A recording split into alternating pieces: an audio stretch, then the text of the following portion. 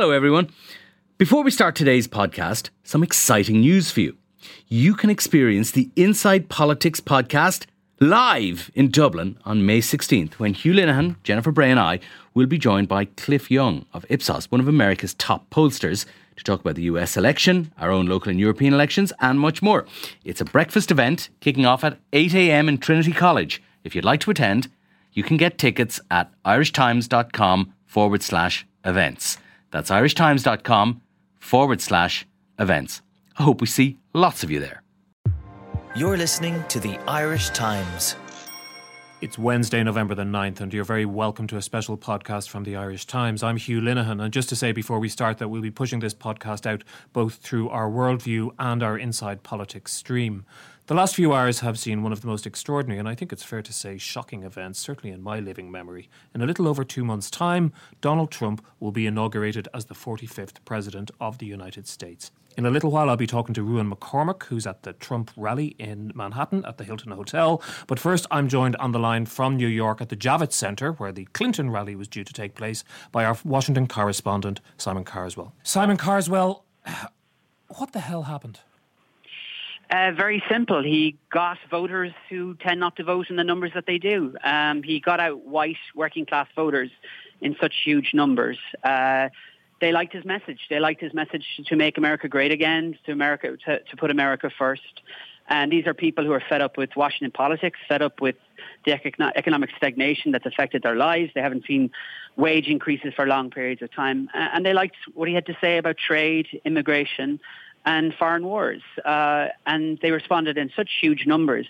He won white working class voters by 39 points. It's a whopping figure. And he got out white working class voters at a level not seen since Ronald Reagan's landslides in 1980 and 84. So that's how he did it. That's his victory. And he confounded everyone by... and especially Republicans who felt that you could not win the White House again just with white voters. You needed, because of the changing demographics in America, that you needed to have immigrants, and you needed to have women, and you needed to have college-educated voters in big numbers to be able to win the White House, and he proved them wrong. So is this a disaster, a cataclysm for the kind of identity politics coalition which was put together under Obama, which the Clinton campaign was looking to sustain, based on these theories that an increasingly multicultural United States would never elect a kind of an old-fashioned type of president again, that in a way Trump has harnessed the obverse of that, the mirror image of that, which is white identity politics? I think so, and you heard a lot about that during the campaign. You heard about white privilege. You heard about, well, actually, maybe it's gone so far the other way that white people are being disadvantaged by. I don't necessarily agree with that, but that's what a lot of his supporters felt was going on. Political correctness had gone so far that they felt they had been disenfranchised by out-of-touch politicians, and that they had been left behind. They'd been left behind politically, they'd been left behind economically, and left behind in certain pockets of the country, particularly in Appalachia, where they're social conservatives. They felt left behind by the changing gender norms, by the changing identities that were taking place across the United States in the last 10 years. Those very rapid changes that have taken place, from same-sex marriage to the treatment of LGBT community, all of that is wrapped up in this feeling that they felt they weren't part of this new America. So what is the sense among, because you've been with Clinton supporters all evening as far as I know, this is an absolute cataclysm for the Democratic Party and the ideas which the Democratic Party represents, not just in losing the White House to this extraordinary figure, Donald Trump, but they've also failed to recapture the Senate. So the Republicans are in control of all arms of government. Well, it's an extraordinary situation that you have one party control of government, of Congress, and of the White House at a time when the next president is going to be picking potentially up to 3 new Supreme Court justices who and that would put this president in control of the ideological makeup of the Supreme Court, perhaps for the next half century. It's an extraordinary development in American political public life, social life as well, because of the changes that are likely to come with this new court and the makeup of that court. And the Democratic Party is really, I was walking around upstairs with some of the supporters. There are people crying, there are people bent over on the floor, sitting down. They're really trying to figure out what went wrong. And when I went up and asked a number of them, what they think went wrong is they really are struggling to understand. They're struggling to understand the Trump phenomenon that won him all these voters in such large numbers. And I think it shows two Americas that exist.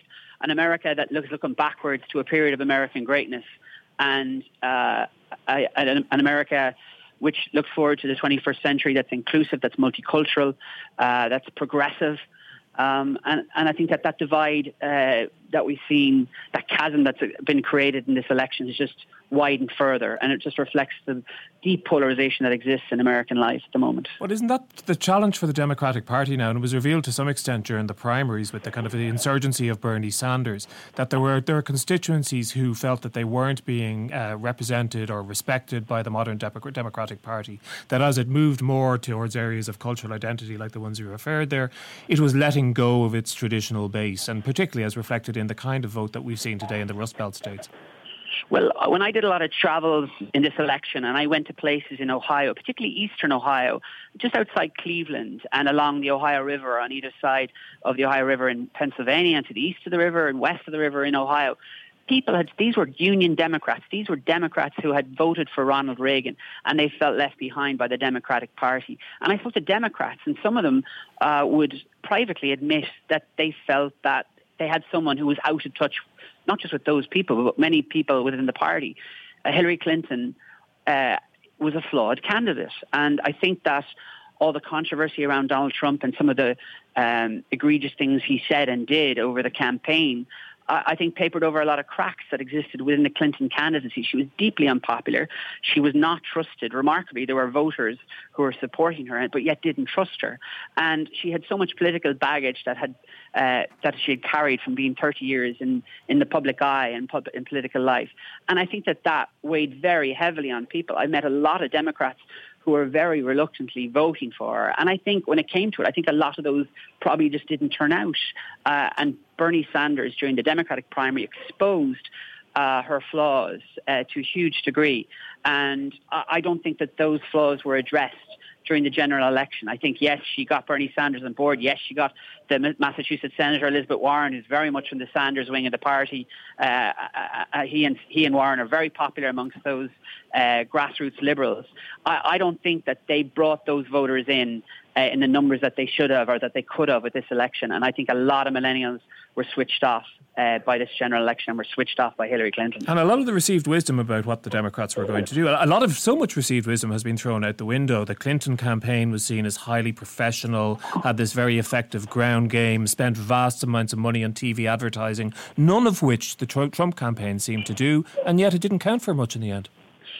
It didn't, and I tell you why I think it didn't count for much, was that when you went to a Trump rally, you felt he was actually engaging with the people. And I'm not just talking about the fact that he would say things that were outrageous. And a lot of supporters at every rally you went to, were in the country, they'd say to you, I'd ask about, well, what about these outrageous things that he says and shocking things he says? Are you not shocked by that? And the review of many of them was, well, he talks like we talk. This is how we think. He's saying things that we think.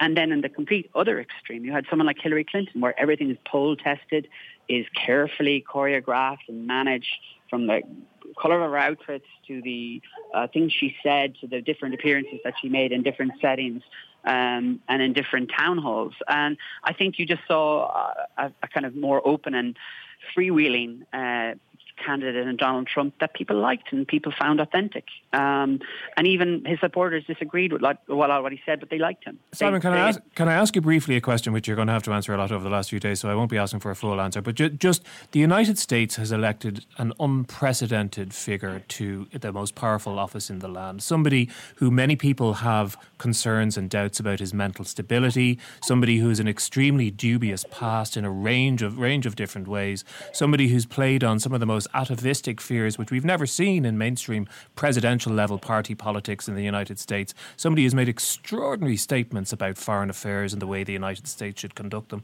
What have we got to look forward to over the next 4 years?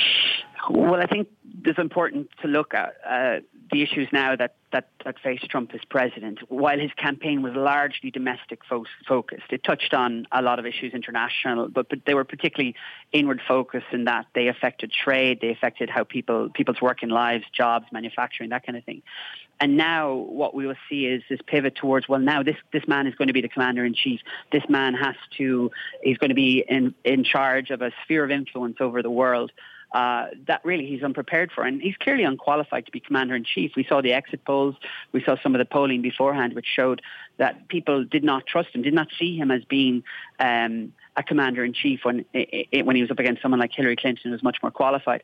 So I think that what you're going to see is a lot of pain and a lot of soul-searching within the Republican Party to see if they can perhaps curb him in some way and curb some of his language and really to get him to pull back from some of the rhetoric that he had been engaging in the election campaign. I mean, Donald Trump is, after all, a negotiator.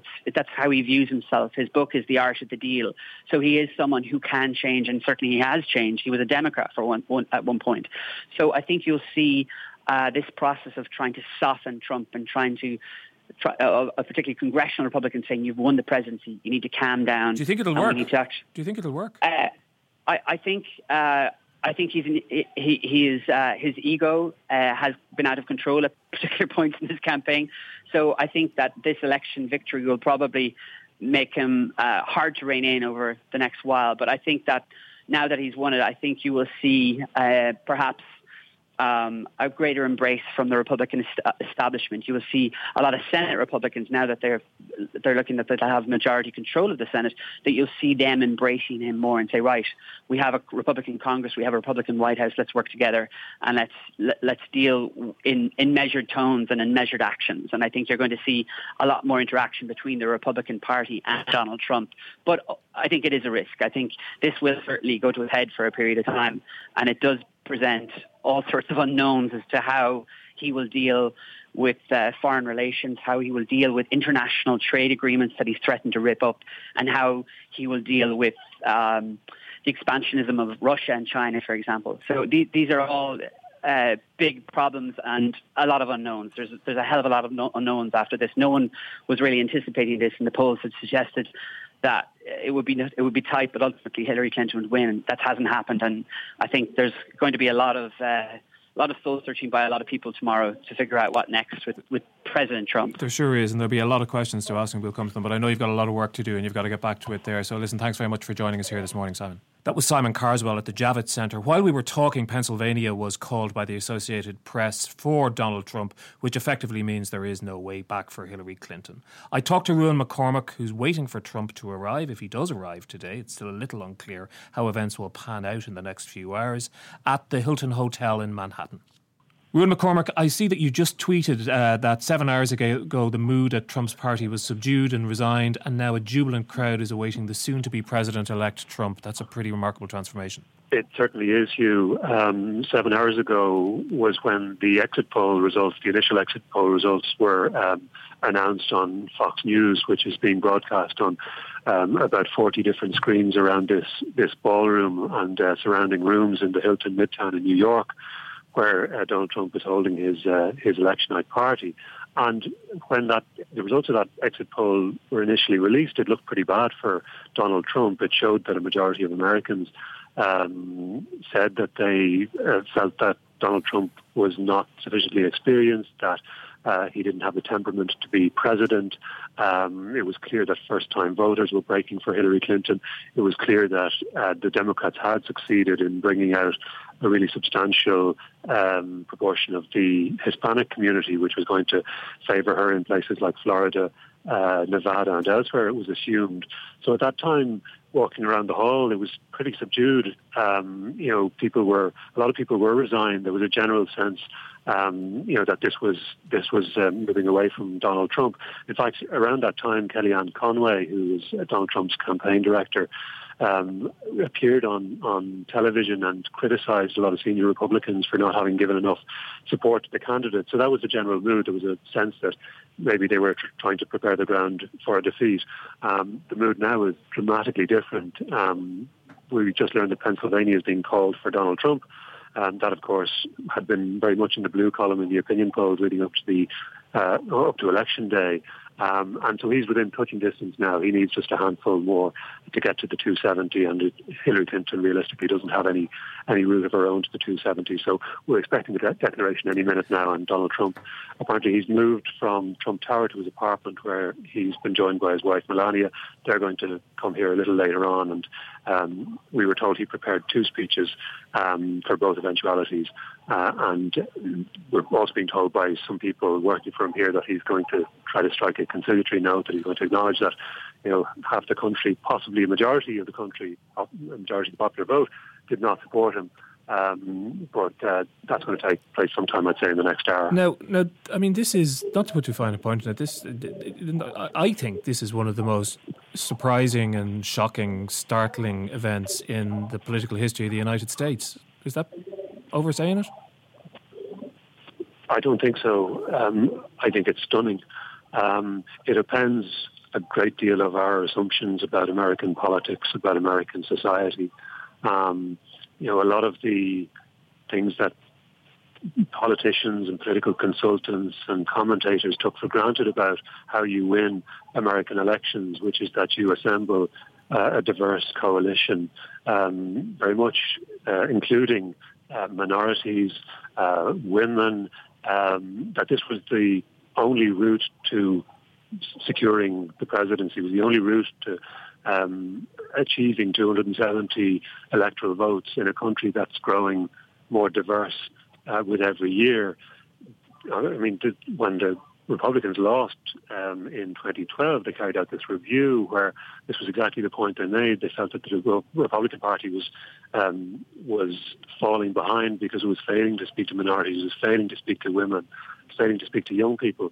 What Donald Trump has done is he has won, and won, very convincingly, by ignoring all of that conventional wisdom and appealing very much to white voters, and in particular to white working class voters who feel disaffected, who feel disenfranchised, who feel cut off from the direction that American U.S. society is travelling in. It'll take a long time to digest this, to assess the full implications, but clearly the implications are huge, and it's going to cause all of us, I think, to reassess a great deal of what we assumed to be true about the United States. And to what extent is it the case that I was looking at a piece just half an hour ago on thehill.com, which is a Washington Insider's political website, saying really that the people on Trump's team, as much as the analysts outside and the political pundits and the people in the Democratic Party, none of them necessarily believed this stuff about that you were going to get out the Rust Belt vote, or that, white working class voters were going to turn out in numbers that hadn't been seen for a generation. And all this stuff over the last few days about Trump rushing around from one place to another. People were laughing at him for showing up so much in Pennsylvania and Wisconsin and places like that. He was right and everybody else was wrong. It certainly seems that way. I mean, it is possible that everybody else was right in the sense that the move into places like Michigan and Minnesota was essentially driven by a sense of desperation once he saw places like Nevada, fall quite firmly into the blue column after early voting. It's possible that was true. But of course, now it looks very much like they had a sense that something was stirring in places like Michigan and Minnesota and Pennsylvania, and that victories in those states, which again were consistently in the blue column over the previous couple of weeks and months, that they sensed that they could make headway there and spring a few surprises, and that's exactly what has happened. The assumption was that it was driven purely by desperation, that move in the last couple of days. In other words, that Donald Trump was seeing his path to 270 electoral votes contract day by day, and so that he had to look to this famous blue firewall of Hillary Clinton's in the upper Midwest. But it was, it's clear now, I suppose, that it was right territory, and that, these states do have big white working class populations. They belong in that Rust Belt we've heard so much about. I got no sense earlier on in the evening that the Trump campaign, at least the campaign staff who are here, that they had an inkling of what was to come. I mean, I think that they believed the exit poll, and based on the exit poll, it was looking pretty grim for Donald Trump earlier on. So I wouldn't be surprised if they've been, stunned as much as everybody else by the proportion of these white voters they have managed to persuade to come out to vote for Donald Trump. It's less than a day ago that I was listening to podcasts from well-respected American journalists falling around laughing at the prospect of Trump picking his cabinet with Rudy Giuliani as Attorney General and Newt Gingrich as Secretary of State. I'm sure in Trump Tower they're saying who's laughing now. But what the kind of people you've been talking to this evening and indeed over the past couple of weeks, what are their expectations for a Trump presidency now that it's going to happen? Well, it's interesting. I've been traveling around the US for almost a month now, and a lot of people saw it as a strength of Trump's, a virtue of his candidacy, that he was unpredictable, that they couldn't say exactly what he would do or, what his government would look like or, quite how he would behave as president. People often said, well, we know what we'll get with Hillary Clinton, and so it's time to try something new. And yes, we're not quite sure what a President Trump will look like. You often heard that from evangelicals and people who were, not all that pleased with the fact that Donald Trump for much of his life has been a Democrat and quite a liberal on social questions. But, a lot of people saw this as a virtue.